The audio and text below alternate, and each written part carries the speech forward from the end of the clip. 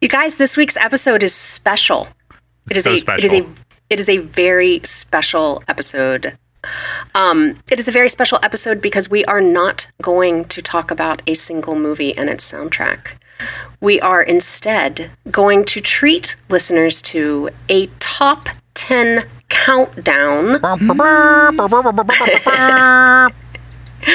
of summer blockbuster popcorn spectacular movies that had a signature song that is an unforgettable part of the movie experience. There are some good ones here. And that probably was kind of like the big or only song off that soundtrack. So and summer movies specifically. The songs summer that specifically. own the and summer. Joshua was like super fucking draconian about this. So yes. if your movie was released in May, he essentially, if it was like pre-Memorial Day, he was like, that's not a summer movie. There was one on the honorable mentions list that was released at the end of August, and I was debating, I was like, is that, I don't know, does the end of August count? But I didn't delete it. Oh, because you got to have it all summer. I think Baby and Patrick Swayze would argue that the end of August is definitively summer, but what do I know? Where does summer end and fall begin, right?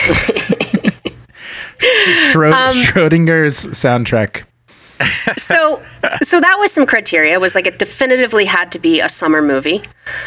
It also needed to be a movie that we frankly didn't think we'd cover in a future episode. We nixed some things because we thought we want to hold on to that.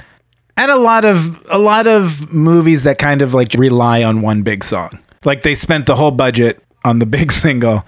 And sometimes the rest is even just like an instrumental score, and they have like one or two songs on it. But like some examples of so for instance, Take My Breath Away off Top Gun, huge song, right? But it also has Highway to the Danger Zone, and it's just a soundtrack that we're probably going to do at some point. So, a lot of people would say that's an all-timer, but not on our list. Yeah, that's going to get its own episode. These are the Lonely Orphan summer jams. Yeah, I've been thinking of this as our summer soundtrack one-hit wonders. Oh, I like that. That's good. Ooh. Summer soundtrack one-hit wonders. So is that what we're calling this? I mean, we might have to do a little more research if these are one-hit wonders. The top 10 summer soundtrack one-hit wonders. Asterisk one-hit wonders defined as being not necessarily a hit, but significant to the movie. And also the artist, sometimes they refer to the artist as having the one-hit wonder, but these artists have lots of multiple hits. Maybe it's not a one-hit wonder thing. Maybe we're going down the wrong... The song, for the movie it is, but for the artist... That's right. It's the movies or the soundtrack's one-hit wonder. Not the artist. It's definitively not the artist's one-hit wonder. So a double asterisk. There's a lot of... You know what? Let's also remember that like all listicles, our methodology is junk, subjective, whatever allowed us to talk about what we wanted to talk about. I mean, you may see it that way, but I think this is going to the Library of Congress. This is definitive. What you all hear in the next hour or so is going to last. It's going to matter. 100 years from now, people are going to be talking about, oh yeah, but you remember number 6. What are you going to do? That was number 6. So this is the top 10 songs from movies that we are not also going to do a soundtrack of at some point in the future. Well, somebody clean that up for me. The perfect movie soundtrack edition of summer blockbuster movies, one-hit wonders. Here we are. The perfect movie soundtrack edition of summer blockbuster movies, one-hit wonders. Featuring Heather, the Bellwether Samples, Matt, the Life of the Party Lombardi, and me, Joshua, neither of my names rhymes with anything Weber. Number 10. You got the touch. The Touch. Transformers, the movie.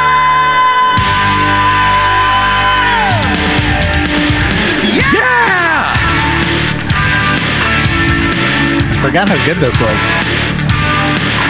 Stan Bush, everyone. Don't call him a one-hit wonder. No. Stan Bush. It's Kate Bush's brother. This is on the list for a couple reasons. One of those reasons is that we asked for listener suggestions, and we're going to talk about those a little bit more later in the episode, but I will say that this suggestion was made by, the handle is Helford. Helen, I did not see this. It's a great suggestion. I did not see that she put this on Twitter. Yes. This is a great idea. Thank you, Helen. Helen's a friend of the show. She's amazing. So this is a really great suggestion. I definitely did not think of this because I think that it is an outlier, and I think that many of you listening will argue that it's probably not an all-timer, but now it is because it's on our definitive list, so deal with it. But here's what's great about it. A lot of things. Sometimes you don't give the people what they want. You tell them what they want. You tell them what they need. And this is it. This song has, of course, grown in regard because, as you all know, I hope, it is the song in Boogie Nights that Mark Wahlberg is trying to record with his stupid band with John C. Reilly. And they want to get the tapes and all this stuff. And I never knew that. Okay, Derek, you ready? Yeah, I was born ready, Nick. Let's go, man. Dirk Diggler demo. Keep the vocals up. You got the touch. Take 7.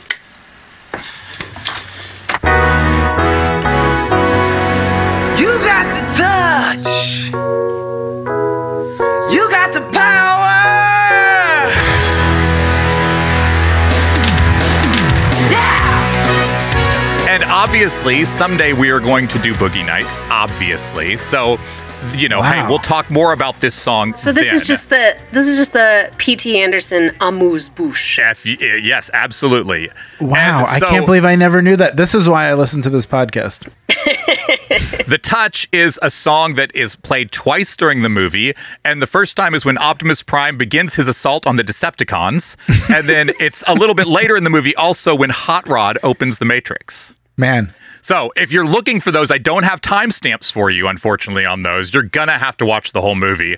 And be sure to watch the 1986 one, not one of the 7 trillion that have come out since then. Wait, this isn't the Michael Bay Transformers?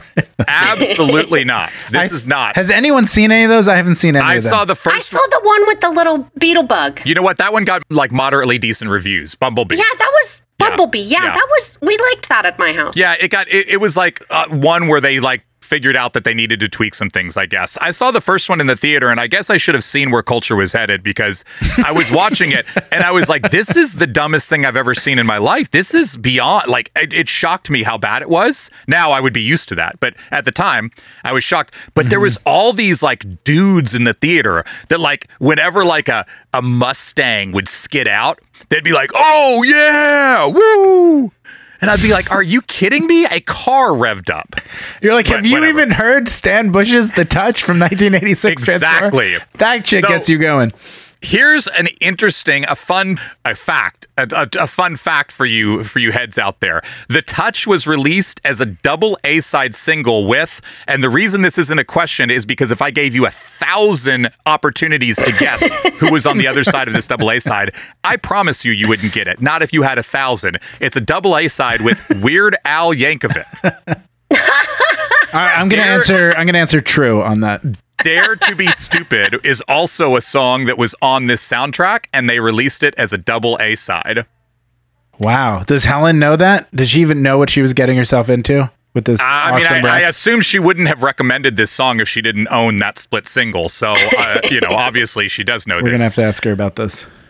Now, one of the other things that I found out as I was looking deeper into this song is I ended up on a Transformers I don't know what it's called, Wiki Fan or Fan Wiki. Basically, it's like Wikipedia for people that pretend this shit's real.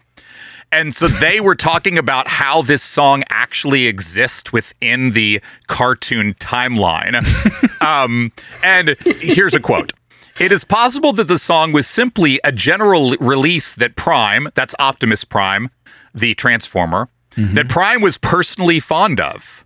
Okay, so there you go. The reason this exists in the movie is because Optimus Prime was a personal fan of this song, according to some... they put it on in their Transformer car stereo. They have like a tape deck in their head. I like the fact that you used non-binary pronouns for Optimus Prime just now, Matt. You were like, they listened to it in their robot self. I was talking about the Transformers community as a whole, but I don't think they have Transformer. I don't remember gender being a thing. I don't remember. Yeah, I haven't seen the movies, so I've only seen this one. Yeah, I think it's entirely possible that Transformers are absolutely living outside of the gender binary. Don't tell the dudes in Joshua's movie theater about that. Right? Yeah. No. Suddenly it'd be like, why, man? Remember when things weren't woke? Remember when my Transformers weren't woke? You're telling me that Mustang is gay now? So number 10, Transformers: The Touch by Stan Bush. Congratulations, Stan Bush. You earned it. It's a really fun song. Probably a bit under the wire when it came out. Wasn't like a big radio hit or anything like that, but it's gained steam over the years. And you know what? Listen to this jam right here. It's a beaut.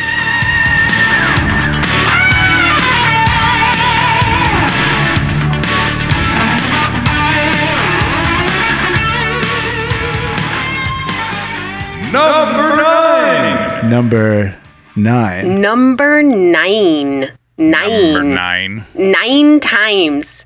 Wow, that was quite the introduction. Okay, number 9. 9 times from Ferris Bueller? That's how many times he's been absent. Yes. 9 Oh, I got times. that. And then I got Joshua doing the number 9 Beatles reference.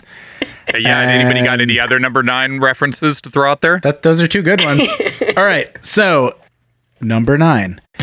Okay, so this also did not chart very high. This song that we're about to talk about at number 9 was a Billboard Hot 100, but came in at 82.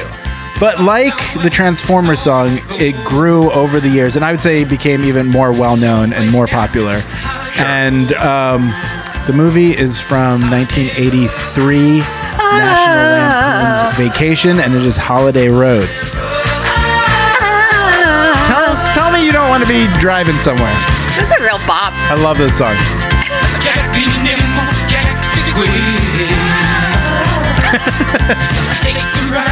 It's one of the few music videos on our list that doesn't have a direct reference to the movie. What do you mean by that? There's no reference to National Lampoon's Vacation in this video. Oh, in the music video, yeah. The music video itself, right. Matt, I'm so glad you picked this. All of the Lampoon Vacation movies are like canon in my family. And when this song comes on, I just feel like I am going to spend the next hour and a half laughing hysterically. Yeah, and the song, I feel like the song is a song that everyone can sing along to. Even if you don't know it, it's such a simple song that by like the second verse or chorus, you want to be driving somewhere, cruising down the highway, windows down, and it just feels like happy summer insanity is right around the corner. Anything can happen. But what's really funny about this song is a dead dog could be on the bumper. Yes, exactly. Also, I was just counting. He sings Holiday Road. He does road with 10 syllables in it. He stretches road out to a 10-syllable word. So that is very Service fun. journalism, folks.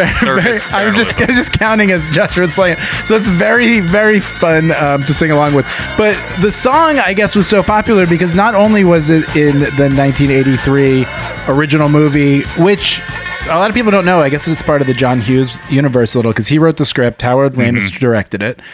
But they liked it so much that why not put it in 1985 National Lampoon's European Vacation? It's in both movies? It's in Vegas Vacation. It's in Vegas. I've never even seen that one. Holy moly! I saw part of Vegas. I don't think it's in Christmas Vacation because you can't. It's not in Christmas. But we will obviously have to do a Christmas soundtrack special at some point, or holidays in general. Holiday soundtrack. I messed that up. Don't want to cut this. Edit it. Help. This is a cool song. As I'm re-listening to it, it occurs to me that I think that a lot of these 70s rockers tried really hard to and failed really badly at making their attempts at like fitting into the 80s sound, and I'd say this is a really successful. Oh yeah, did we mention it was Lindsey Buckingham? Did I say that? I don't know if you did. Well, it's Lindsey Buckingham of Fleetwood Mac. Lindsey Buckingham of Fleetwood Mac. I almost want this to be higher on the list, but because it's not a chart topper, You know, it didn't really own the summer. It kind of just crept up through the years, and I feel like everyone knows this song. And you put it on, and you can just see that beat up station wagon Chevy Chase is driving around America, and it's just fun. Also, what I like about this is Chevy Chase kind of hit his stride where I feel like he was great, he was funny, he was a dick, Yeah. and then he kicked it into dad mode and found this whole new career just being a dick dad where things don't go well for. And he kind of just found this whole second career because of this movie. Yeah, although until he got a little too old, and then you realize, well, Dick Grandpa's not nearly as interesting as Dick Dad. Although he does a great job in the remake of Vacation, where he and Beverly D'Angelo make like a cameo appearance. Oh, okay. Wow, you are the Vacation Yeah, expert. I've watched every single one of them many. Does anyone have a soundtrack worthy of us to do? They don't seem like very soundtracky movies. Sadly, no. I think that you have chosen the best of all of the music in the entire franchise. Well, it's in every movie almost. Though I will say that the theme song to Christmas Vacation always puts me in the mood. What's that one? I forget I'm not it. going to sing you Christmas music. This is a summer special. I just wanted a title. That's all right. We'll have to wait. Listeners, you'll have to wait till our holiday spectacular. All right. So, how's that for number 9? We like it? All right. Lindsey Buckingham's Holiday Road, number 9. Very good. Number 8. Number 8. That's you, Joshua. What have you got? All right. I've got a song that everybody is going to know. And I don't know that everybody's going to love it, but everybody's going to know it. This was as big a hit as you can have on this God's green earth. Robin Hood, Prince of Thieves, the theme by Bryan Adams. Everything I do, parentheses, I do it for you. This was a big part of my youth. If you haven't slow danced awkwardly to this song, you have not lived. I mean, you can even do it now. Just find a partner. You should. It'll be very awkward still. What do you think? Do you guys like that song? I guess. I don't. I think that's an appropriate answer. My feeling is like, oh my God, I love this so much, but it's just operating on pure, I haven't heard this forever. It's so fun to hear it again. It is 100% what it's trying to be. You know what I mean? Like, it's I don't even know if the chorus is that good though. Is it that catchy? There's just something about it. It's so sincere. It's like treacle. It's so sweet that it makes like your teeth hurt. Everything I do, I do it for you. So I got to. I have a long time present that I've been trying to give Joshua that I found, and this is the right time to do it. Oh yes. I want you guys to make your screens big if you can, so you can see what I'm about to show you. Oh my God, is that Robin Hood, the Prince of Thieves? This is a Kevin Costner as Robin Hood. It's gorgeous. Little action figure. And I think it was my brother's. We were very into this movie. Look at those muscles on him. So he's wearing, he's got black wristbands. He's got the Kevin Costner hair. He's wearing brown pants. He has like a short sleeve white turtleneck on. With I don't a vest. remember him wearing that outfit at all. Boots. That's much more of an Indiana Jones looking outfit. Yeah, and he's got like a leather strap across. Wow, he's got a real thigh gap. Yep, there's a thigh gap there. That's the back. And I found this, and Joshua is a devoted Kevin Costner fan. So I'm giving this to you on the podcast right now. I'm very excited. It will appear on the wall behind me here in no time. I'm very excited. Joshua, I've never seen this movie. Should I watch it? No, not necessarily. Oh, okay. It's not.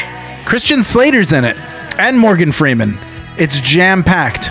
It's not a great movie. I am a very big Kevin Costner fan, and there are some other movies of his that are not liked that I will defend, like The Postman, for instance. But no, it's pretty much everything you expect it will be, and I don't necessarily mean that as any sort of like big thing. I mean it's completely of the era. It's pretty cheesy. He's famous for him not being able to do the accent, so he kind of does like an in-between weird accent. He barely does an accent. Barely so it's even just tries. like the song. Yeah. Yes. Well, interestingly enough, so here's something about the song is that they they actually at first movie people didn't like the song at first because they felt that it should be more era specific and it should have like lutes and shit like that in it. And that's why it appears in the end credits. It's because they're like, this is not going to fit within this movie because we're being so period accurate, right? You know, right? But okay, so this was a song that was written by it was written by a couple people. It was a group effort. One of those people was Mutt Lange, who's like very, very famous hit maker. They wrote it apparently in 45 minutes. It feels like that. The chorus feels like they're just like feeling it out. Yeah. But committing. You know, it sold 15 million copies worldwide. It was number one all over the world. In the UK, it spent 16 consecutive weeks at number one, which is still a record. Jesus. Yeah. Yeah. Jesus Christ. It lost the Oscar to Beauty and the Beast, the title song Beauty and the Beast. Wow, the soundtrack machine was churning at this point. You're up against Disney songs. Sure. Yeah. This was 16 weeks on the charts. Just for a fun side note here, my high school was literally named Bryan Adams High School. After this one? What do you mean after this one? After this Bryan Adams? Bryan Adams? No, not after this Bryan Adams. No. You have to give us some context then. I don't know who this Bryan Adams was, but it was my junior and senior year. I went to Bryan Adams High School, and this song came out while I was there. This was the song of the year in my yearbook one year, and it speaks, I think, to just like, you know, how old are we? You know, we're 16 or whatever we are, you know, and we pick as our song of the year the number one song in the country, the number one song of the year. Like, it's just so obvious, right? It's like none of us. But you go to Bryan Adams High. So yeah, I guess this is your moment. Maybe you got to grab it when you can, man. Number 7. Before I tell you what number 7 is, I want to ask you guys a question. Did you have, growing up, a book or a movie that you turned to specifically to get like vaguely porny content, like a dog-eared page of Tropic of Cancer, maybe, or like wait, how or old like are that we when girl. we're reading? I know, right? I mean, or it's like that's that, such a Heather thing to say. Like, oh yeah, when you were 12, did you have a dog-eared page of Tropic of Cancer? It was actually sexist. Okay. or maybe that girl's tits in your European Vacation. That's much closer to my reality. So crude. Okay. Does something come to mind? A friend of mine had Airplane, and there's a scene in Airplane where a woman jumps in front of the camera and her boobs jumps around and their boobs bounce around. And I definitely remember him like pausing that and, you know, slow-mo and all that. Fantastic. Yeah. Perfect example. I had someone who set me up with all this stuff. What are you talking about? Was this a neighbor in a basement? Exactly, yeah. She was the provider. My best friend across the street at the time, she was a year older, Stacy Spina. Her older brother would, you know, have rated R movies and whatever. Nice. And I'd go over there and play, and she'd be like, hey, do you want to watch this movie? There's boobs in it. And I'd be like, okay. Oh, yeah. And she would just like show me because she knew it was like risque but interesting, and we didn't always see this stuff. And she was kind of the sommelier, if you will, of young pornographic materials. She was the coolest. You were an extremely lucky person, Matt. Yeah. I like wherever that girl is right now, I tip my hat to you. Like, that's excellent work for the culture. I will tell you what mine was, and I would also argue that I am far from alone in this. A large format book called Fairies. Oh, my sister had those books. Now I'm getting a whole new idea about this. Oh, no. Created by a man named Brian Froud. It had illustrations, for those of you who are not familiar, of all kinds of fairies. And the majority of the fairies had little nips, or they had little pee-pees, or they had little titties. There was like this sort of vague, like just enough like anatomy of the fairies to really be arresting when you are like right on the cusp of puberty. Okay. Brian Froud is the conceptual art director and designer of movie number 7. Hit it, Joshua. Jim Henson's Creature Shop's Wonderland Labyrinth, a little song by somebody you might have heard of, David Bowie. I forgot how horrifying this movie is. There's a baby crying in a pit of Muppets. Scary Muppets. That poor child. Who lets their child be in a movie like this? Yeah, it looks terrifying. That's Toby Froud, Brian Froud's baby. Wow. Well, okay. And then now we get the singer who is about to be revealed standing up. Bowie is into it. He's so great. Man, he's like he's not just getting a paycheck here. He's just like, no, I'm all in. I'm all in. Everybody knows that Bowie is like a sex icon. Sure. That transcends all forms of like human rules. Yeah. Right. Right.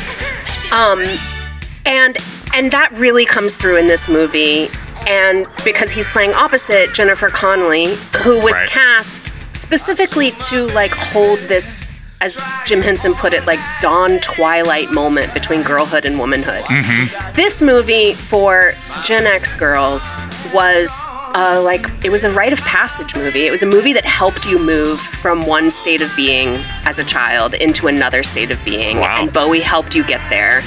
And it is one of the sexiest, like underrated sexy movies, I think, out there. June 1986. It's Jim Henson's last movie, and it came out of years of messiness. There were dozens of scripts and treatments over multiple years of writing. It was a flop. It kind of broke Jim Henson's heart, but it turned into this cult classic, and I fucking love the movie, and I love the Bowie song. There are a couple of other Bowie songs on the soundtrack, and Bowie was brought in specifically to kind of like revitalize the writing process, and like layer in this sort of like liminal character who could be both like joyful and appealing to children, but a little bit shady and a little bit dark and mysterious. And he did a much better job than some of the other people who are considered, such as Sting. Yeah, I actually know. Do you know the story about that? I happen to know this story. That Jim Henson was gonna go with Sting. He wanted Sting. He thought Sting was the right choice. The babe. And luckily for everyone involved, his son was the right age to be able to say, "Dad, do not do this." Sting, you think Sting is cool because you're old and you don't know. Sting is not freaking cool, and he's gonna make this movie not cool. And you know what? That is a prescient kid. Hats off to Jim Henson's kid. I'm so glad that we have Bowie in this movie. Wait, what year was this movie again? 86. Was Sting that uncool in 86? I mean, he's Sting. He's in Dune. Yeah, he's not. He's in the original Dune. His name is cool. Sting. His name is Sting, and he plays reggae. "Quote unquote" reggae. Capital R, reggae. I can see Sting. Obviously, Bowie's the I definitely choice. think there. Okay, look, I think there was a lot of people who did think he was the definition of cool. Jim Henson being one of them. But Bowie's the better choice, obviously. Yes, But I'm Bowie's just clearly saying, the better choice. I don't think Sting would have killed the movie. Other contenders included Prince and Jagger, and I think that they have that same kind of androgynous sex appeal that could have done it. But Sting does not and never has. But it's great that it's Bowie, because Bowie is like a multi-dimensional, multimedia artist. His whole life was a work of art. It makes so much sense that he would be the person to like breathe the spark of functional life into this project that was, before that, just a bunch of nerds sitting around trying to like layer some Wuthering Heights shit alongside some fairy shit, alongside some like Brothers Grimm stuff, and like, let's throw in a princess, and I don't know, is it a bad movie? Is it a sad movie? Is it a funny movie? Bowie comes in and like gives it that perfect razor's edge that I think totally stands the test of time. Another reason that it might have worked well for young women also has to do with the Bowie choice, not just because he's handsome and glamorous and all these things, but he's also very sweet and very joyful. Yes. Whereas like when you say Jagger and Prince, who are both great, you know, and they both probably would have done a great job, but they don't have that like Pan-like quality. I don't know that I want either of them necessarily hanging out with my preteen Jennifer Connelly daughter necessarily. Not that they would do anything, but they're just a little bit more edgy, I think. Well, I mean, David Bowie has slept with young teens. We know that. Preteens. 14-year-olds. You know. We can cut this part. Never mind. I've read the I've read the books. There's a whole. So I wouldn't leave my daughter with him, but I think he's great too because he adds to what Heather was alluding to. There's one of the reasons this movie is so fascinating as a kid, and it's the kind of movie that for me, it's one of the first movies you discuss with other kids or siblings in a way you don't discuss other movies. Interesting. Because it's so confusing and strange. Really? And like, it makes you want to cry. You're scared of it. Yeah. It requires like the kid version of water cooler talk to understand. And you don't know what's going on. And Bowie adds to that because you're like, is he a bad guy or a good guy at first? And it doesn't follow the rules of like, the typical rules of scariness, humor, adventure of any movie. So you're fascinated by it and you kind of love being in this world, but you're also confused by it. So I think he's a great choice. I have to watch this again. I haven't seen it in so long. It was such a part of my youth as well. Number 6. We're getting there, guys. We're hitting the middle. At what point would you recognize the song? We're going right into it. Nope. Right now, you think it's Garth Brooks' The Thunder Rolls. God, I love you so much, Joshua. Who knows if somebody out there recognizes it already?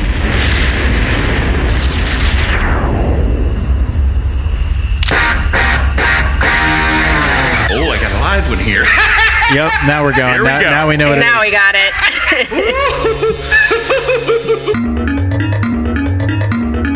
At number 6, Prince's Bat Dance.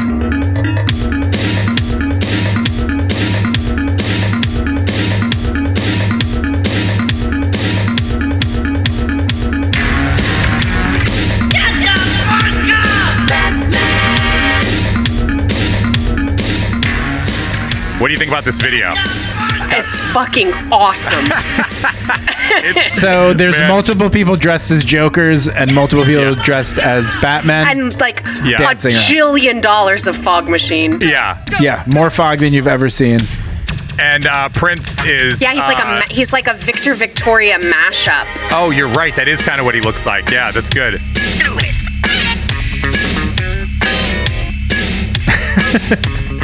And he's also playing all the instruments. They keep clipping to him, and he's doing everything. Keep busting. Do you think the Keep Bustin' is a reference to Ghostbusters or a reference to something else? Bustin' makes me feel good. Keep bustin'. Yeah. We'll do a whole soundtrack on songs where people say bustin'. So this is a pretty interesting song. I mean, you can really get in the weeds reading about the creation of this song because, like all things Prince, it's both like kind of mysterious and also overly what am I trying to say? Overly researched. Like the library of Prince is deep, right? And so people are very much like they footnote everything that he does and they figure out, where the pieces come from and whatever. So you could definitely wear yourself out trying to figure out how this song exists. It's an interesting song. It's not in the movie. I assume people listening probably know this, but if you don't, Prince released an entire soundtrack to this movie. And I think that it probably would, it was debatable whether it would fit into our overall criteria, so we won't get to it. We'll probably get to one of the other Batmans at some point. But this one is all Prince, and there's some pretty good songs throughout the soundtrack. There's some, filler as well, but this one was the big hit. And it's interesting because it's one of the only ones that isn't in the movie. And part of that reason is because it's such a crazy song. Like, it would really be distracting in the movie. Because the movie's trying to be, atmospheric and pretty serious. And this song is wild, man. And it's like all these different pieces, and and the story of how he made it is basically that. It's a bunch of different songs he cut up and threw together, and he put sounds on it and, clips from the movie. And he just sort of threw it all together into this thing. It was basically meant to be like just kind of a promotion for the movie, but it ends up getting released as a single. It ends up going number 1. It's giant. You know, the movie was also huge. So they were both sort of huge at the same time. I don't know that I've ever been more excited for a movie coming out. Maybe Return of the Jedi, but I was pretty young then. But I was beside myself excited for this movie. Counting down the days for, you know, probably a year. I knew the date that it was coming out. I knew what theater I was going to go to. I was a big Batman fan at the time, read the comic. I was so excited. And I got to say, this song kind of confused me. Definitely. I remember being confused by it. It doesn't make any... It's like...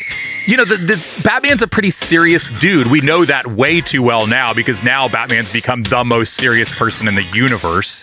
But, you know, even in the comic books, you know, it's always kind of a heavy comic. And this song is so crazy. And there's so much going on in it. And it is very campy. And definitely, like, this was a time where Batman was trying to get away from the campiness because that was sort of a trait of the 60s Batman. So I liked the song because I was contractually obligated to like anything that was Batman official. But I definitely remember being a little bit confused by it and being like, wow, I don't know what this movie's going to be. I don't know how this song is going to work.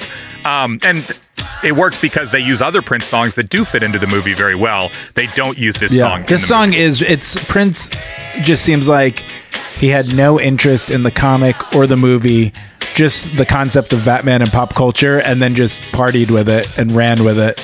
And yeah, I think you're more or less right. The connection, the real connection is that apparently the first song that he ever sang and played on the piano was the original Batman theme song. Oh, that's interesting. Yeah, when he was a little kid, he just like taught himself and played, and he loved playing, you know, yeah. So how fun would that be to see a little clip of Lil Prince, you know, just jamming out that Batman theme song?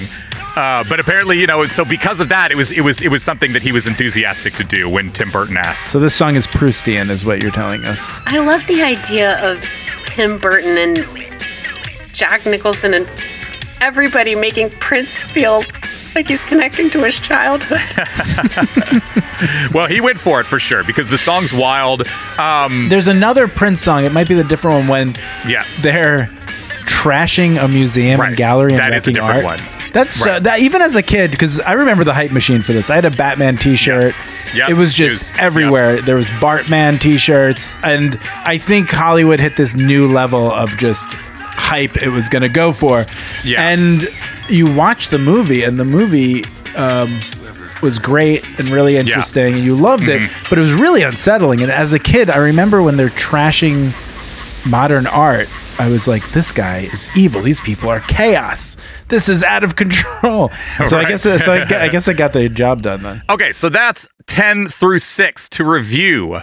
We have Transformers, The Touch at 10. At number 9, Lindsey Buckingham's Holiday Road from National Lampoon's Vacation. At number 8, we have Bryan Adams from Robin Hood, Prince of Thieves, Everything I Do It For You. 7 is Labyrinth, a David Bowie song called Magic Dance. And 6 is Bat Dance by Prince.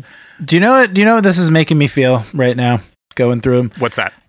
More so than a top 10 list, this is just starting to feel like a really weird, great mixtape.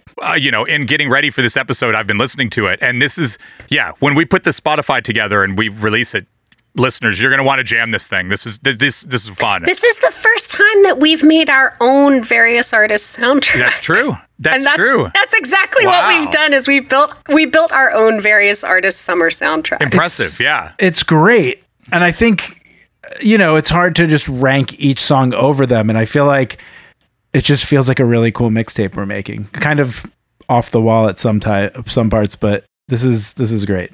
Let's take a little intermission before we hit Thank you. the top half of our list. And to shout out some honorable mentions that didn't quite make it on, and some that were suggested by listeners that some good ones. That we particularly liked, but for one reason or another didn't quite make it on either. I'm going to start that off Thank you. with, because one of our listeners, Annie Kane O'Connor on Twitter, it's an old friend of mine. We dropped out of college and ran away to South America together. You did? Wait, what? Interesting. Annie, do you listen to this podcast? What's up? Annie does listen to this podcast because Annie suggested Jackson Browne's Somebody's Baby from Fast Times at Ridgemont High. A really good Annie, one. That was a really cool I want you to know that there is only one reason Yes. this song is not on our countdown, and that is because Fast Times will obviously be getting its own episode. For sure. Yeah, it's not a one-hit wonder soundtrack, as we said. have too much to say about Fast Times. But we agree with you, and you have great taste, Andy. It will be a very fun one. Apart from being like an old friend of Matt's. Can't speak to that. She's great. We have a couple suggestions also from @MrKalo from Instagram. And one of them, well, maybe I should just let Matt explain why we're not doing the one by Bobby Brown. Okay, so On Our Own by Bobby Brown from Ghostbusters 2.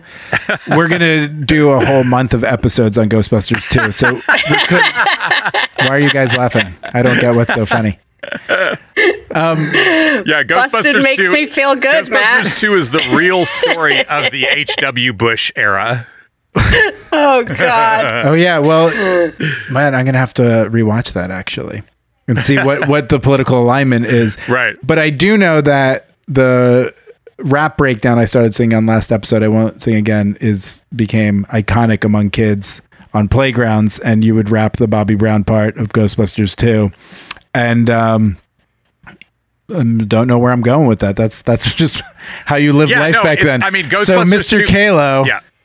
excellent choice. I really appreciate it. If my co-hosts don't understand the beauty of everything Ghostbusters, we just think that you need a spin-off show about the Ghostbusters universe. You need like more ground than we can give you. Can I please offer you a name for your podcast about this? Can it please be called Bustin' Makes Me Feel Good? Bustin' Makes Me Feel Good, the Ghostbusters podcast. Wow, you don't have to beg to be the co-host, Joshua. I'll let you on if you I'll say, too, that a friend of the show, Jace Kingsland Shim, asked that we consider Stand By Me. This is a really interesting Stand choice. By Me. It really is. Because I think it takes some debate about whether it should be on the list or not. Because it's iconic as it gets. It is iconic, a song of a movie as it gets. And it's a great summer film itself. And as a kid, for sure, I remember it was a big summer song for me as a kid, too. Yeah. Discovering that song and watching that movie. And I love this pick. Now I want to put it on the top 10. Why did we not put it on the top 10, Heather? Well, the biggest reason was it kind of like Fast Times. Yeah. We thought there was a good chance we'd cover the whole movie. I love that movie. Because the soundtrack really, it's kind of like a Big Chill soundtrack. Yes, for it's sure. like a lot of throwbacks, but there are a lot of great ones by a lot of different musicians. It feels like we'll get to it. It's also doing...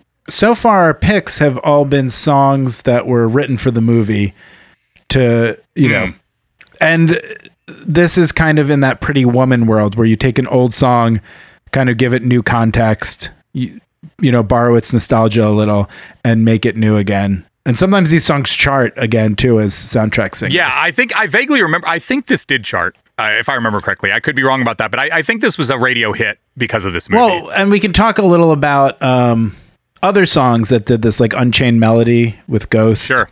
Mm-hmm. You know, this happens a lot. Twist and Shout and Ferris Bueller's Day Off. Oh, yeah, and they end up on the charts definitely again. was a hit again, yeah. Or in modern times, the Kate Bush song on Stranger Things. Heather, what were you saying off air about how much money that made? Or Joshua was saying? Apparently, she has made $2.3 million in the last 2 weeks or whatever it is off that song from Stranger Things.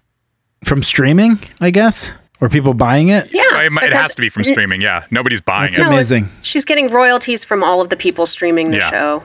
Yeah. And then she's getting royalties from people streaming the actual song. Owning your publishing is pretty key so when it works out. Listen to Dolly. Never sell your publishing. Well, yeah. Well, I know some musicians who the only money they made in the game was selling their publishing rights. So, you know, it's a tough spot when you have no money and somebody offers you a little bit. It's rocking a hard place. Yeah. It puts you in Ivanhoe Martin territory. Ah, yes. Good reference. Record companies are going to fuck you. Well, I mean, who would think that Kate Bush song would become the hit of the summer? Right, yeah. One more shout out I want to give to Stottle. Yeah, it's a play off of Aristotle. Oh, erudite. A Twitter buddy who graced us with a 10 tweet dissertation on Bomb the Bass, Acid House, their song Big Bear from a John Candy vehicle called The Great Outdoors. I loved that movie as a kid. Oh God, I loved it as a kid, and I have no idea the song was in it. I only remember of the movie. I don't remember the movie really. Here's the thing: it's actually a really fun song, super great song. Stottle is not wrong. One, he did the work for us, so it seemed a little silly to rehash his work. We will definitely be retweeting and posting the thread because it is amazing. He goes deep. So it's good. great. And The Great Outdoors is next episode's pick. Let us dream. Yeah, right up there with Ghostbusters 2, babe. And the last listener suggestion that we're going to go over here was somebody who does not have Twitter, who was recommended by another listener who did the work for them. And it was a song from the Lost Boys called I Still Believe. And to be honest, I don't really remember the Lost Boys that well. I saw it when it came out, and I haven't seen it since. I remember the scene where there's the maggot, the guy's eating the maggots and the noodles or whatever. I don't remember it very well. I will say that this soundtrack has been recommended to me a couple times since we started this podcast. So I actually considered putting a different Lost Boys song on our long list for this episode. So another case of we're not ready to say this is a movie that won't get its own episode. Yeah, no, I mean, based on people recommending it seems like, and I haven't gone and looked at the soundtrack list and what's on it, but apparently we should do it. So, hey, we'll get to Lost Boys. I also want to give a shout out to Gail, who belligerently refused to submit hers via social media and instead pulled a lot of strings to get a hold of me personally. And I'll just say, Gail, stay tuned. And we got a great submission, but way too late, from Rags to Riches on Twitter for Mannequins, Nothing's Gonna Stop Us Now. And I gotta admit, if we'd gotten that submission early enough, who knows how high it might have ranked on this list.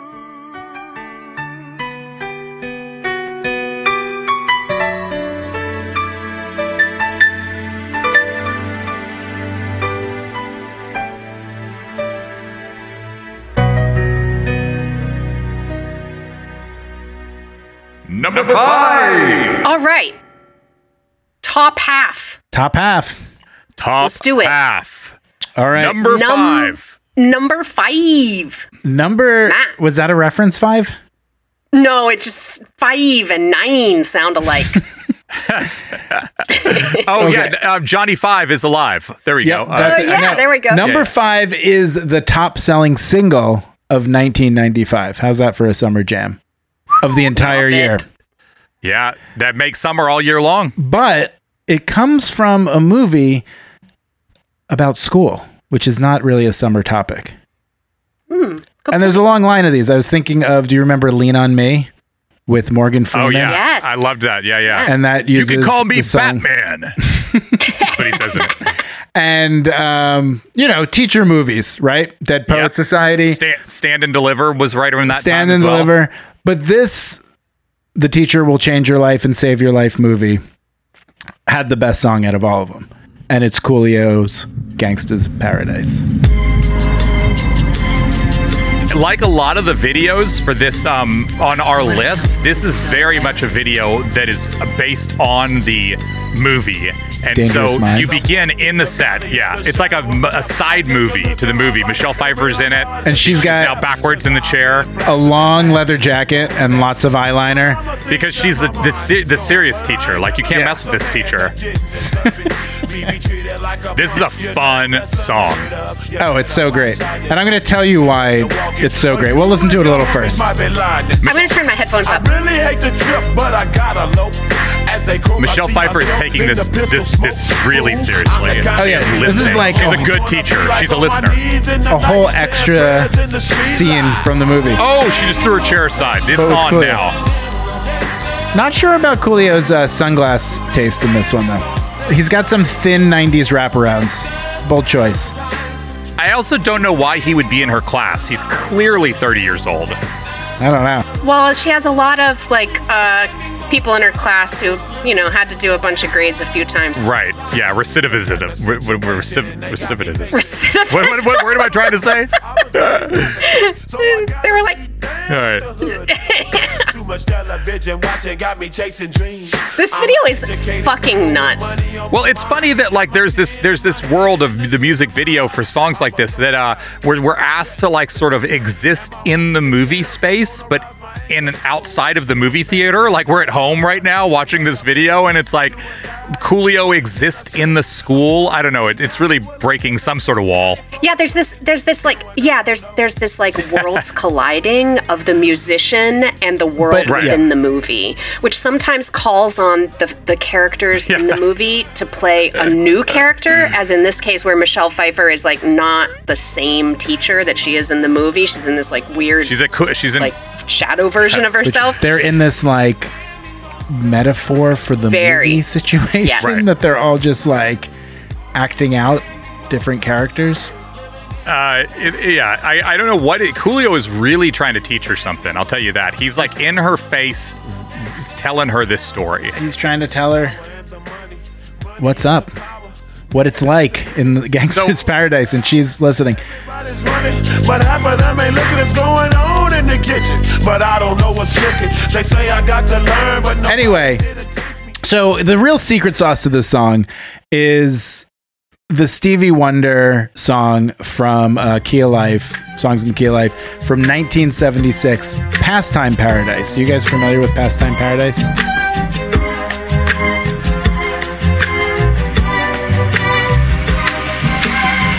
Been spending most their lives living in a pastime paradise. I mean, it's one of those situations where the chorus is just wholesale lifted and the lyrics are changed. Yeah, we're right. Like what is it, like Islands in the Stream and Ghetto Superstar kind of thing. Coolio does a good job making it his own, though. Yeah, it definitely. He makes it something else, and he makes it really interesting. And he ends up winning the Grammy for Best Rap Performance for this song as well. Okay. It wins a bunch of awards. It's played to death. You couldn't escape it. You hear it everywhere. And it was the number one hit, best-selling way bigger than single. the movie. Oh yeah, way bigger than the movie. Yeah, and he puts this on his own album as well. I think this would have been a hit regardless of the movie. They work well together, strangely, I guess. It worked out. But I think with or without the movie, this is going to be a hit. It makes me think a lot about Michelle Pfeiffer, because I think this was a big deal for her to have this huge movie where she was headlining it.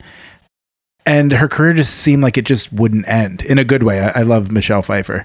And she's having a very great, very late career resurgence. She's in she seems like she's doing a lot of good work in the past 5 years or so. And honestly, she looks great in this video. Her Catwoman is. And she's Catwoman. It's amazing. Fucking fire. She's easy on the eyes.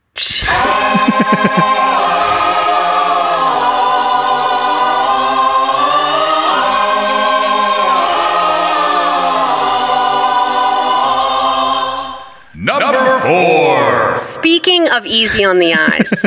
I didn't know where to go with that. I'm going to tell you about number 4 on our countdown. Hit it, Joshua.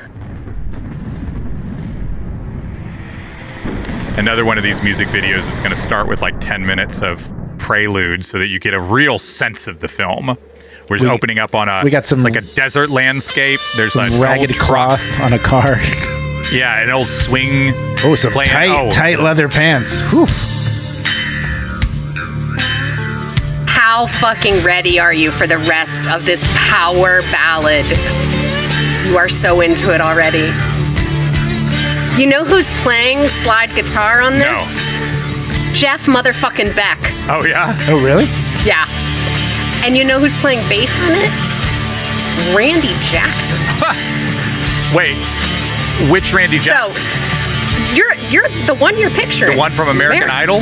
American Idol. Okay, Randy Jackson's playing bass on this. Okay. Number 4, Bon Jovi's. No. I'm sorry, John Bon Jovi's. Yes, thank you. Blaze of Glory from Young Guns 2. He did not invite Richie to play on this one. Well, this is actually the very beginning of his solo career. 1990, right? Yes, 1990. And this is the album that really launches his solo career. And Blaze of Glory is the only song in his solo career that comes anywhere close to what had happened with Bon Jovi, the band. Let me tell you a little bit about this album. It is composed entirely of songs that John Bon Jovi will tell you are inspired by Young Guns 2. God, dude was into Young Guns 2, man. So was I, man. So the Young Guns 2 people asked for the rights to play Wanted Dead or Alive. Oh, sure. Okay, that makes sense. Which is, I don't know, like 86? Slippery When Wet is 1986, right? Yeah. So a few years earlier, he's got this huge, massive hit alongside all of the other fucking hits on Slippery When Wet. And he kind of gets a little wind of what the movie's about, this like Billy the Kid story. And he's like, you don't want Wanted Dead or Alive. That's a fucking tour song. I'm talking about being on a steel horse. Like, this is like not true to the story you're telling. Why don't you let me write you a new song? Reaches into his New Jersey roots of being a cowboy. and comes out with this song, which, according to Kiefer Sutherland, he wrote on a napkin in approximately 6 minutes in a diner. I love it. And I will tell you that I watched this video on MTV 100,000 times. Mm-hmm. Well, is it because he's dressed like some porny Jim Morrison? He's so fucking... Oh, you're right. He does look like a sexy Jim Morrison. Yes, he's really... Also, he's half naked. He's got a weird, I guess it's supposed to be like a native necklace on. It's a funny outfit. It's a very tiny vest, no shirt.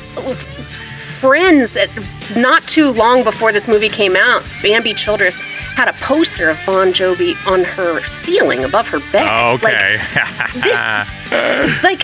Even Bambi knew that John Bon Jovi was hot. I will say that by the time this song comes around, I'm starting to phase out of my Bon Jovi. Right. But I liked the song anyway. It's got that lovely slide guitar that's still feels like of this world. You could almost mistake it for the theme song of Deadwood. It's great. Love this song. Another song where the song is bigger than the movie. Yeah. I mean, I'll be honest. I have heard this song a million times by choice and involuntarily. I have never seen a second of either one of these movies. I think I went... Young Guns or Young Guns 2.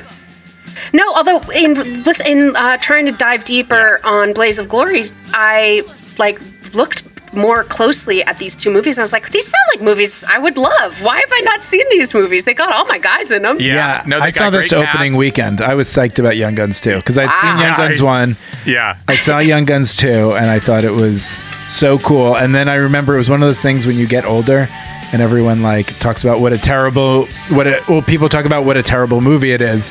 And I was like, oh, because when I saw it, I guess I think I was 11. I must have been 11 when I saw it, and I was like, this should get an Oscar. But I think it's really bad. I'm betting it doesn't hold up really well. But it's got a cute cast. Yeah. I haven't revisited it, so hey, who knows? Maybe I'd love it. I do love Westerns, so who knows? But the cast, just real quick, it's Emilio Estevez, Lou Diamond Phillips. Is Charlie Sheen in this one? Charlie Sheen's in the first one, but not the second one. They ditched Charlie Sheen, I learned, while for looking into this song.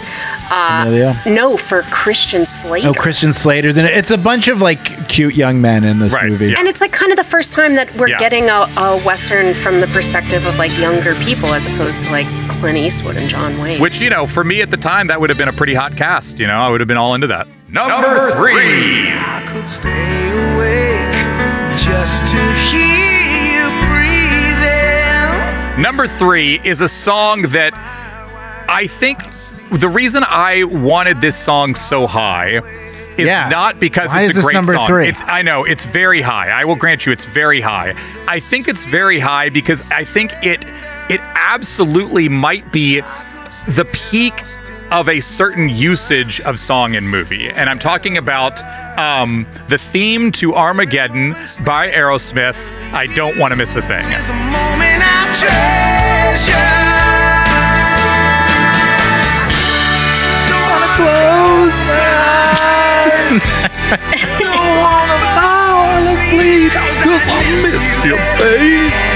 I'd rather listen to the fucking Bryan Adams song than this. What year was Armageddon? I forget. 1998.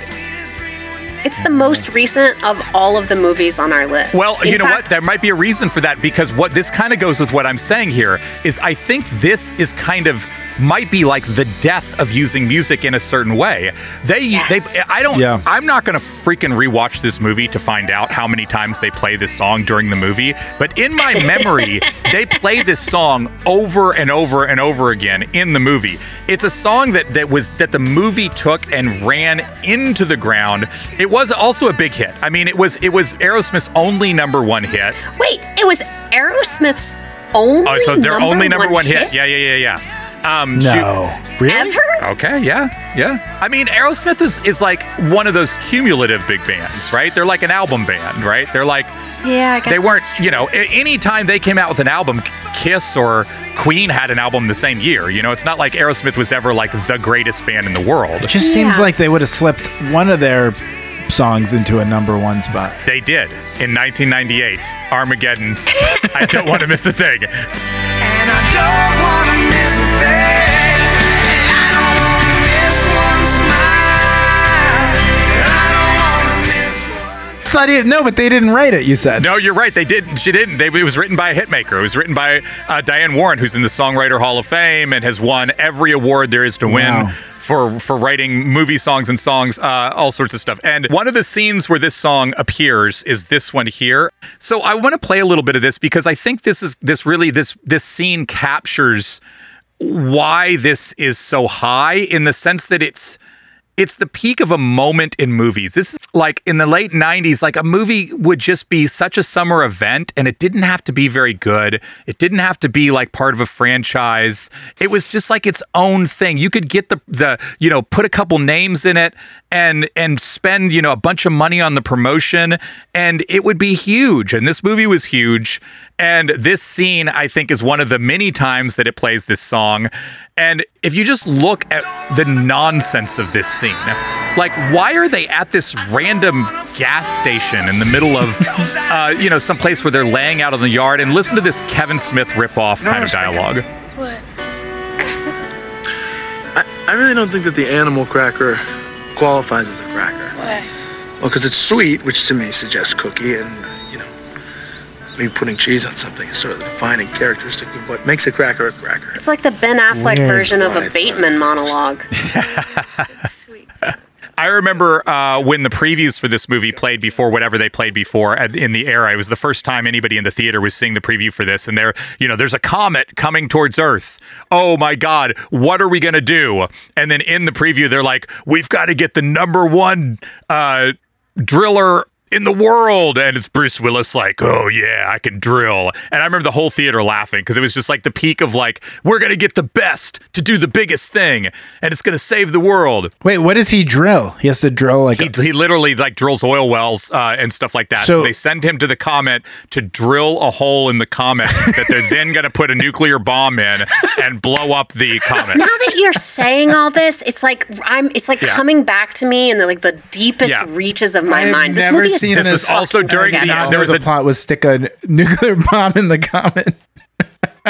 There is a incredibly funny on YouTube a director commentary, but it's not director. So it's Ben Affleck does a commentary track for this movie, clearly drunk, and he is just destroying this movie. I mean, this is a little bit of a logic stretch, let's face it. They don't know jack about drilling. How hard can it be? Aim the drill at the ground and turn it on. You think it's just drilling a hole? There's a lot you gotta know about. And when you're gonna snap off an edge in a tranny on a corner of a hot pipe, and you're gonna get a gas pocket. Like, yeah, well, what about when the booster rockets don't fire and your EVA suit and your zero gravity, Didn't you see Apollo 13, boy?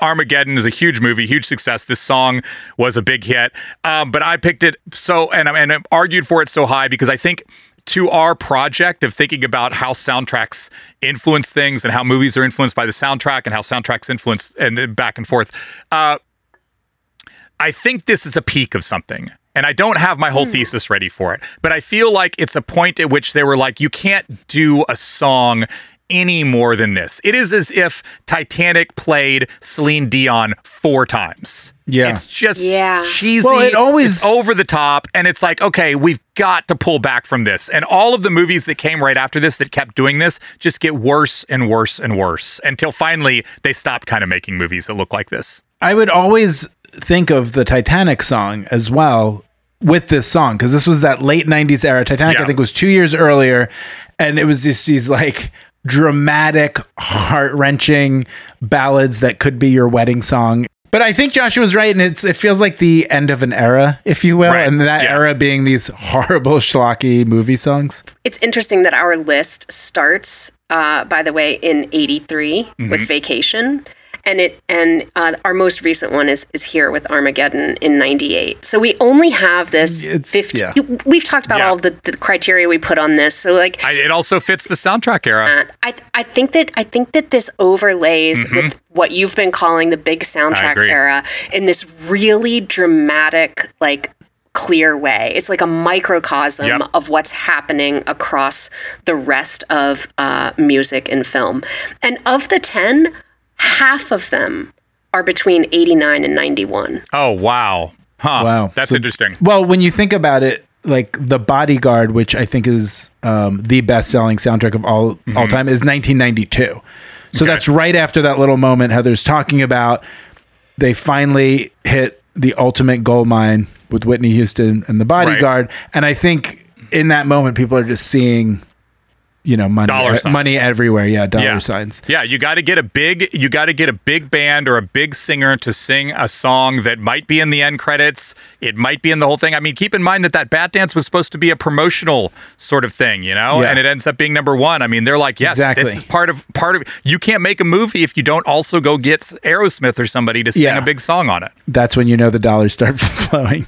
One last bit of trivia I found interesting is that Diane Warren said the song is based on James Brolin and Barbra Streisand. Oh, wow. Wait, what is based on them? The song? This song. Because She they was watching. blew up a comet with a nuke. She was like inspired by that love story. James Brolin joking. loved her so much that he said that when she sleeps, he will stay awake and just wait for her to wake up because he doesn't want to miss a thing. That's fucking That sounds like the earlier part of the disgusting. relationship. If I ever woke up and he was watching me sleep, I'd be like, what the fuck is wrong If with you? James Brolin was watching you sleep, yeah, that would be weird. Maybe he was watching one of her movies on TV, Like maybe he was watching Yentl. Because he Yeah. doesn't want to miss a thing. Disgusting. Don't wanna miss a thing.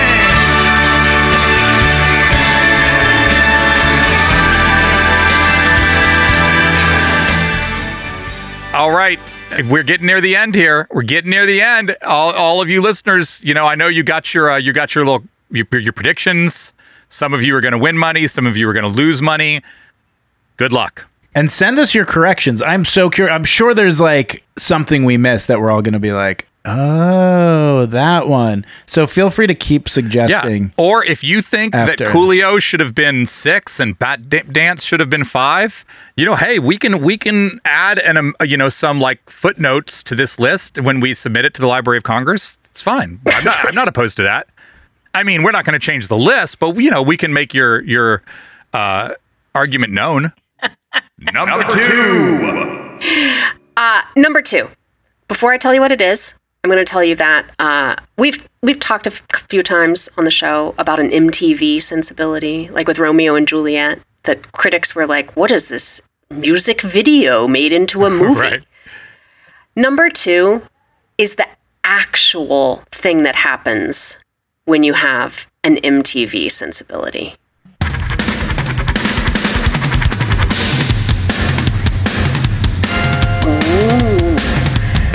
Oh my God, I love this song so much.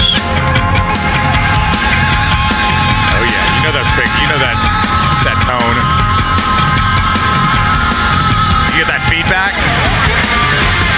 years ago, they sent a machine from the future to kill Sarah Connor.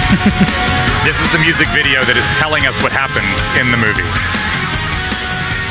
If you don't, if unlike me, you did not spend the entirety of the summer of 1991 watching this video on MTV, allow me to refresh your memory.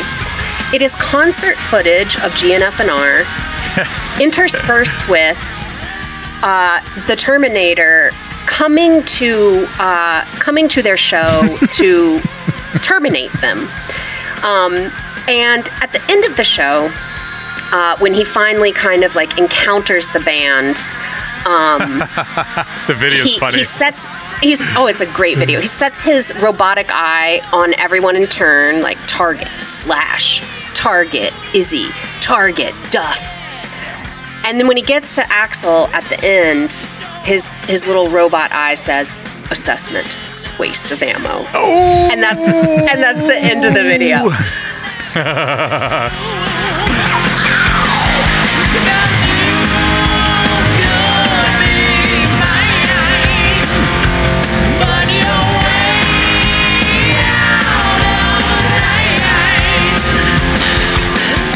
The reason why this video and this song exist is because in 1991, the studios didn't know how to promote T2 without spoiling it. Oh, okay. Because the Terminator flips sides, they really didn't want people to come into the movie knowing that was going to happen. That's cool of them to do that. And they struggled to figure out how to build a content machine that would promote the movie without a traditional trailer. So they decide that what they need is music, and they need music from a very big band so that the video can play on MTV as a way of teasing the film. And so they went with a very big band, all right. They went with the biggest band in the fucking world. Yeah.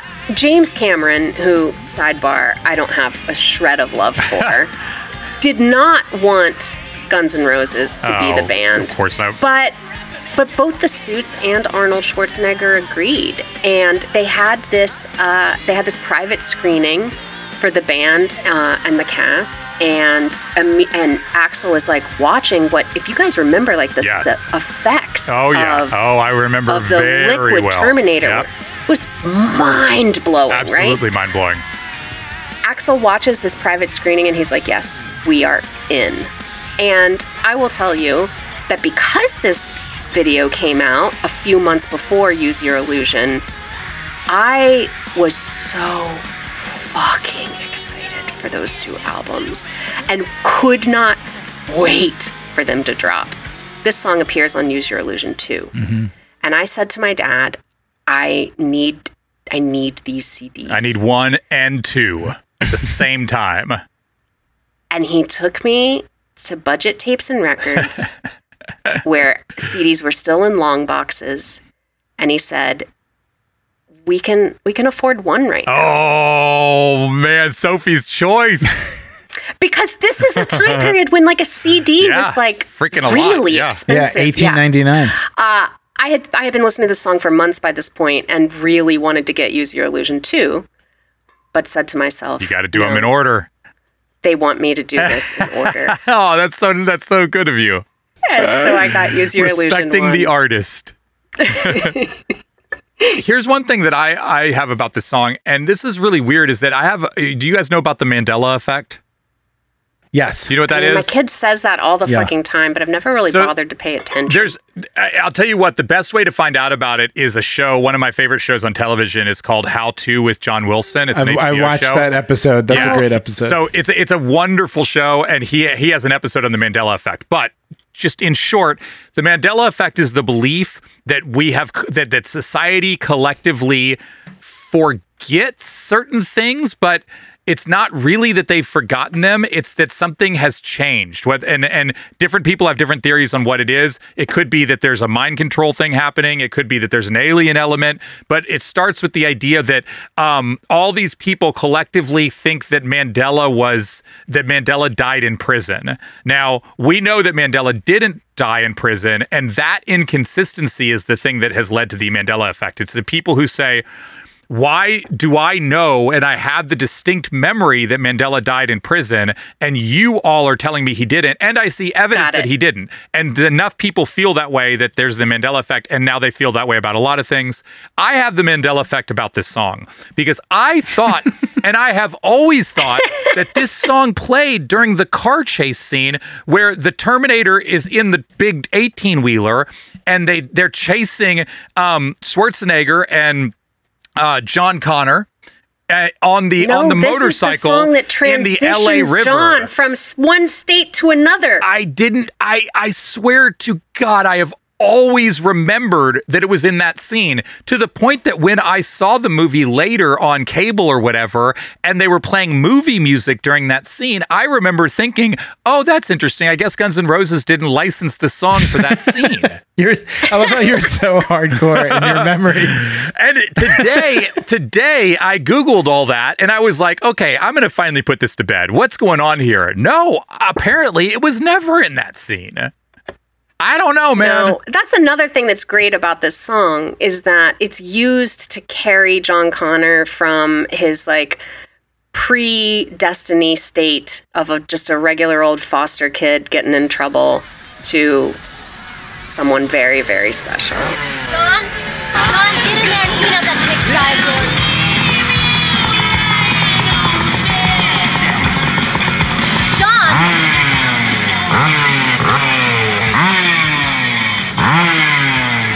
Your foster parents are kind of dicks, huh? John! Come on, get your ass inside. Do what your mother tells you. She's not my mother, Todd. One thing that's cool about this movie is becoming like, a franchise or whatever, is I don't think that there was a real sense that this movie... Okay, so the first Terminator is a fun movie. There's no real indication that Terminator 2 is going to come from this. Like...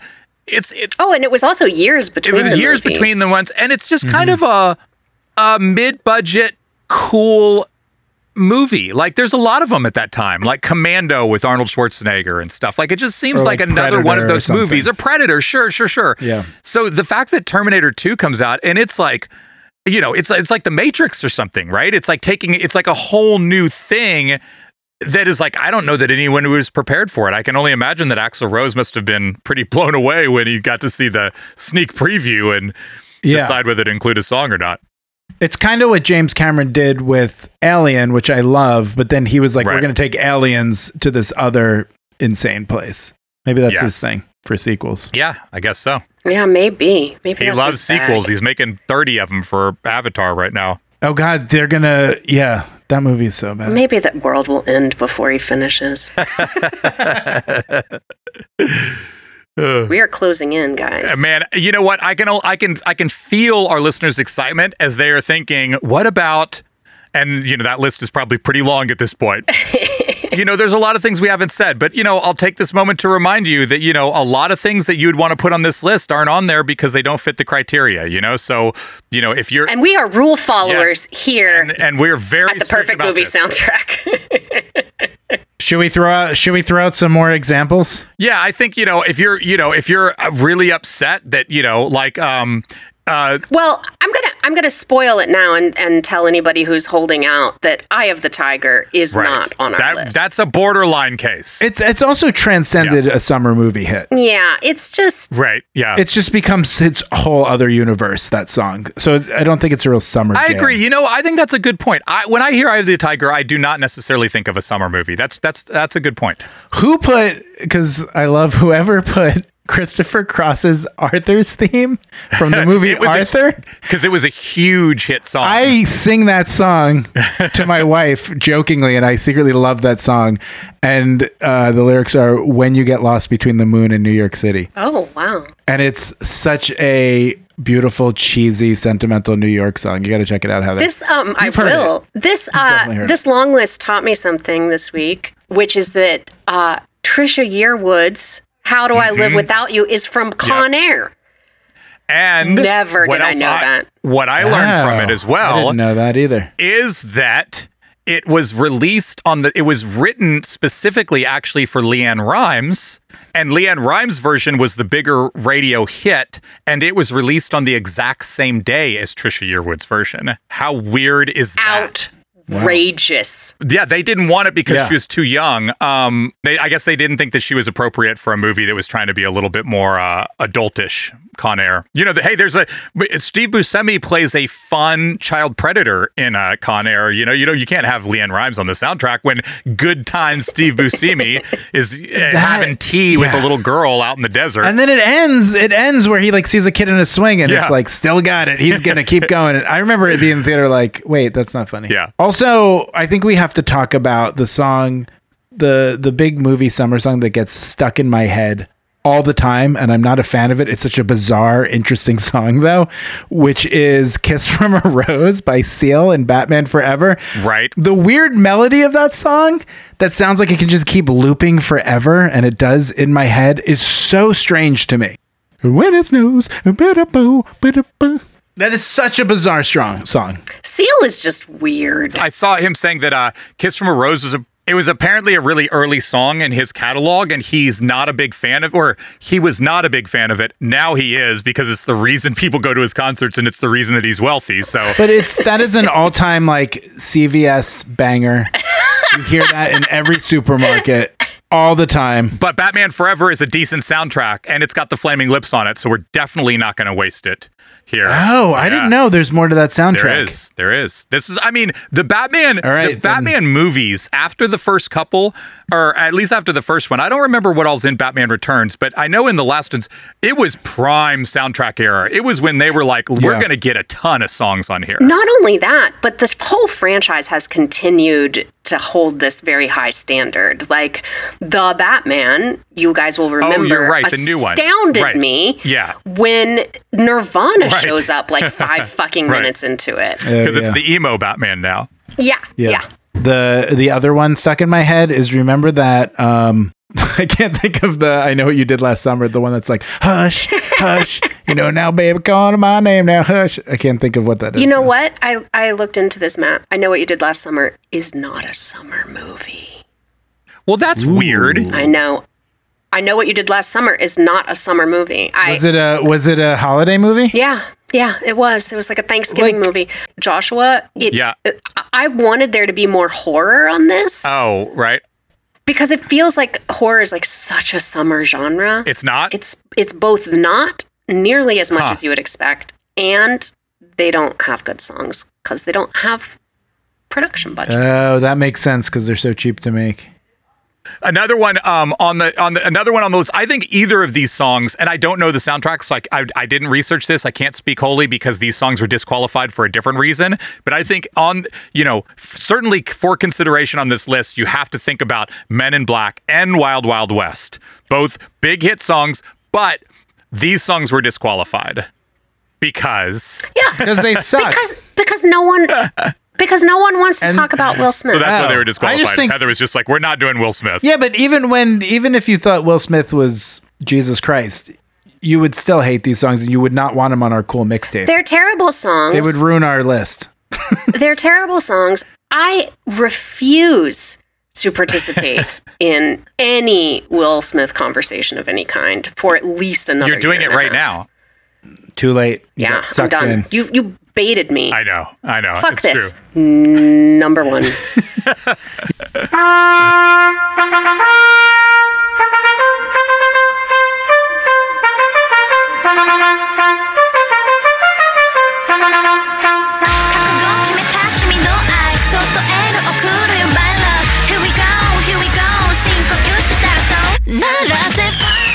And number one movie of the perfect movie soundtrack edition of Summer Blockbuster One-Hit Wonders. So here we are. Number one. So I do think that the listener should pause at this moment and just hit pause or whatever you need to do and just guess. Take a guess. What do you think number one is going to be? Write it down. Commit yourself to it. If you get it right, if you can provide evidence that you have gotten it right, I don't know. We'll give you something. Honor system. We believe these people. Well, some of them I don't. If you tell us on Twitter or on Instagram that you have guessed the number one, we will make it worth your while to have let us know that. Just hold up a newspaper next to a photo, a video of you saying it. We will find a soundtrack to send you. We will do something. We will figure it out. But I will make sure that if you guess it, you get a prize. So good luck. It's not going to be Joshua's Robin Hood action figure, though. That's up to him. No, there's only one of those. That's going in my Kevin Costner action figure collection. I've been looking for that one. I only have the Robin Hood Funko Pop. I do not have the actual. All right, here it is. The number one song of all time. No, I don't know. What is it? The number one song of this list. Of the Summer Music Jam soundtrack list. Elvis was a hero to most, but he never meant shit to me if he's straight out racist and sucker. What I tell you about that noise? What I tell you about the pitch? What the fuck are you dead? Are you? Fuck you! We want the black people on that motherfucking wall of fame now! Try to go fucking home and be all fucking day fucking out! Get that jungle music off! We ain't enough! We ain't gonna be about jungle music! We ain't gonna be about Africa! It's about... In 1988, Spike Lee was making another movie, and he needed a song. And he approached Public Enemy, and he's like, I need a song for my movie. Not just the theme song for the movie. It's going to be a leitmotif, if you will, and it's going to play throughout the movie at various moments in the movie, and it has to be basically everything that Spike Lee saw in Public Enemy. It has to be agitated, like a pure distillation. Yes, just like a very concentrated version of Public Enemy. And Public Enemy was they were smart, but they were agitated, they were angry, they were pissed off, they were righteous about shit. They didn't take shit from anyone. And he's like, I don't care. This isn't Hollywood style. Just give me a song from the movie, and this is about political and racial unrest in Brooklyn. And Chuck D said, okay, we can do that. I think he was on tour with Run DMC, and they were headed to Europe. And while flying over Italy, he said he was super inspired, and he wrote it on the plane, most of it. Wow, really? Huh. Yep, on his way to Europe. And he said... I don't do shit on an airplane. I watch like Pawn Stars on an airplane. You don't write the most iconic song of a moment. And it shows up in Spike Lee's next movie, Do the Right Thing. We talk about the perfect movie soundtrack, but maybe there's another category where it's just the perfect movie track. Yeah, the perfect movie track. Yeah. The perfect song for the perfect movie. And, it plays in various situations, most famously when Radio Raheem is blasting it in the pizza place and Danny Aiello is telling him to shut it down and smashes the radio with... the climax of the movie. Yeah, and smashes the radio with a baseball bat. And every time it shows up, it just always feels right, makes sense. And the song itself is just banging. It's it's great. Unbelievable how great this song sounds, how timely this song feels 1 jillion years later. Yeah, it's eternal. 1989, the number, another summer. Sound of the funky drummer. Music hitting your heart, cause I know you got soul. Hey, listen if you're missing, y'all. Swinging while I'm singing. Hey, giving what you're getting. Knowing what I knowin', while the black band's sweating. It's timeless because it's like, it's capturing this really insightful, it's a very insightful song, I think. It understands the dynamics of power in a way that it's just like, unfortunately, probably always going to be relevant.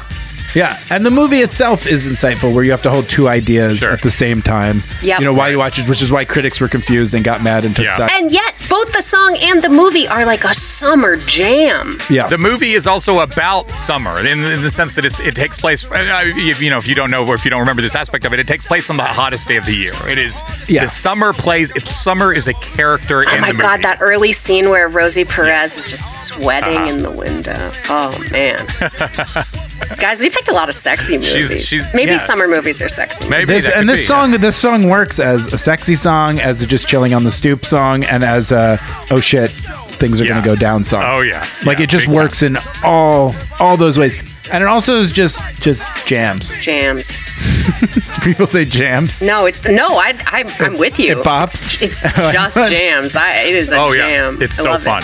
It's just such a fun song. Yeah, and this movie and this song do for each other and are themselves so great individually. Yes. They are exactly what we're looking for on the whole album scale so true. with the show. So true. Like, we're looking for it to happen across 10 tracks. Yeah. It's impossible. Which is the perfect movie song. But if it could, if we could find the album that's doing what these two things are doing on this one instance, that's the holy grail we're after. It's very fitting on this that we picked this on this podcast.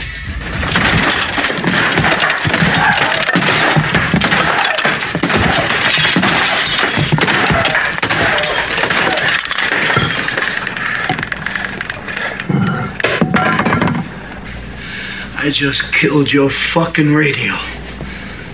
So there we are. That's it. It's middle of summer. Summer's not over. This isn't an end of summer. We're in the heart of it. Enjoy it. If you're in Texas, go inside. It's too hot. I don't know. Heather, you're the summer authority. Say something summary. She's the August authority, I believe. She's the late August. Oh, is that what it is? I thought Counting Crows was the August authority. I have strong feelings about late August being like the worst time of year. All right. Yeah, that's not this. But we're not there. No. That's not where we are. Right now we're at like there's still tons of opportunity for a fling. Oh. Or for a trip that you failed to plan but you think could maybe still happen. Or for food that you've been looking forward to. You've got plenty of weeks to eat things that in just a couple of months will be much harder to eat. There's plenty of time to enjoy summer before it gets into that Sunday night darkness of like August 20th and beyond. There's a lot ahead. Sunstroke, dehydration, alcohol poisoning. I am excited to find out what our next episode is going to be, and I believe it is Heather's pick. 9 episodes behind us. I feel like I've gotten a little typecast. Like, I'm interesting. Yeah. By picking really popular movies that people really like. By picking chick. Oh, I was going to say The Mean Girl, but go ahead. By picking chick flicks. Like, the Heather picks so far have been Pretty in Pink, Romeo and Juliet, Waiting to Exhale. Like, I'm really like delivering for the ladies, right? They enjoy it, apparently. I mean, it makes our picks look pretty broy, though. It's true. On the other Mine have hand, been very broy. Pulp Fiction, for Christ's sake. Y'all are in this like action, adventure, violence situation. Yep. So I've been thinking I kind of want to like bring us just a little closer to each other, where I'm like not talking about Leonardo DiCaprio and Molly Ringwald, and like you're not talking about like guns. Right. Okay. So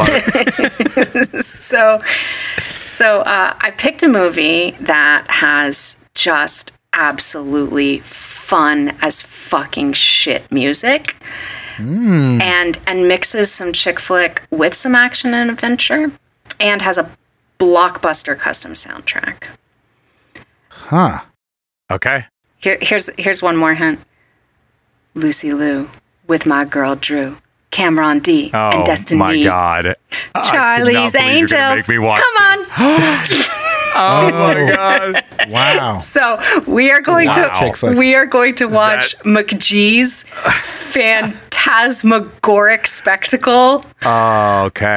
Heather, I love this pick because I accidentally watched this movie and could not believe how fucking good it is to watch. Yeah. And it made me kind of think that Cameron Diaz was a good comedian. I think she's really funny, and I never thought that before, really. She always kind of just like, whatever.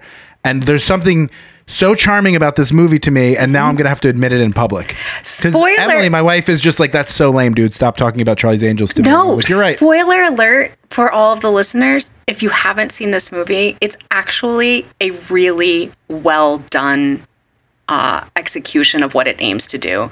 And it is really fun to watch, and the music is outrageously fun. And And talk about not caring about like plot or no, it's just like just doing its own thing. Let's have fun. Also, I'll say one other reason why I chose it is it's a movie that's one of its primary languages is nostalgia, and we've talked so much about nostalgia and like the disease and like what it means and how movies conjure it for us and how soundtracks conjure it for us, and I think Charlie's Angels will help us get a little sharper. Do you know the speaking of guns, the Drew Barrymore rule about no guns being allowed in this movie? Flower films, baby. Why don't you tell us in 2 weeks? It just even leads to more nonsensical scenes. Let's just start it right now. Let's just go right into it. So yeah, that's what we're doing next time. I'm blown away by this pick. I never, ever would have guessed that we were going to do this movie, but hey, bring it on. Not exactly going to separate you from the girl picks, Heather. Yeah, I don't know about that part of it. It is, you guys. First of all, it's not a romance. That's true. Second of all, no one is sad in it. Third of all, teenage girls love it. Yeah. Okay. And fourth of all, it's got like, adventure. I think that was in the preview. Come see this movie. It's got, adventure. Heather's like a 1950s producer trying to sell us a movie in LA. She's like, it's got adventure, it's got girls, it's got music, it's got everything you love. Okay. Men love it, cool. Girls love it. Oh my God. Weird. It's Heather. It's so funny you picked that. That's like a secret movie I like, and I never tell. I told Emily and no one ever. But it's also everybody likes my picks. Yeah, but it's also like it's just like eye candy too, because it's all the candy. Everyone looks so hot in it. It's like snorting one of those giant pixie sticks. You know, the kind that you get at the pool that are like an inch in diameter. Yeah, but you're just watching hot girls dance around in outfits, but then also can kind of pretend you're a feminist at the same time. Yeah, we'll talk about it later, Matt. Sorry, I also listen to a podcast sometimes of the screenwriter who wrote that, and he talks about the opening scene. Matt, are you done? I can't stop talking about movies. Put me on a ventilator. Thanks for listening. We have a Spotify playlist where we put all the soundtracks that we do on this show, and we've started doing individual episodes as well.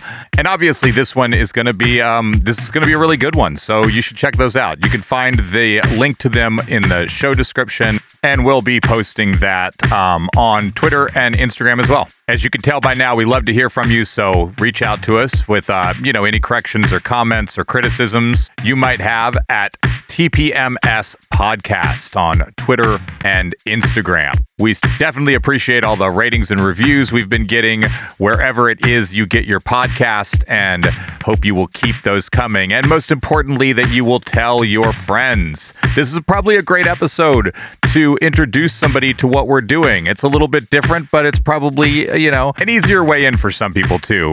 That person that you think you didn't want to quite throw into the deep end with American Psycho and Shadow soundtracks and that sort of thing. For Heather and Matt, this is Joshua, and we'll see you in 2 weeks talking about Charlie's Angels.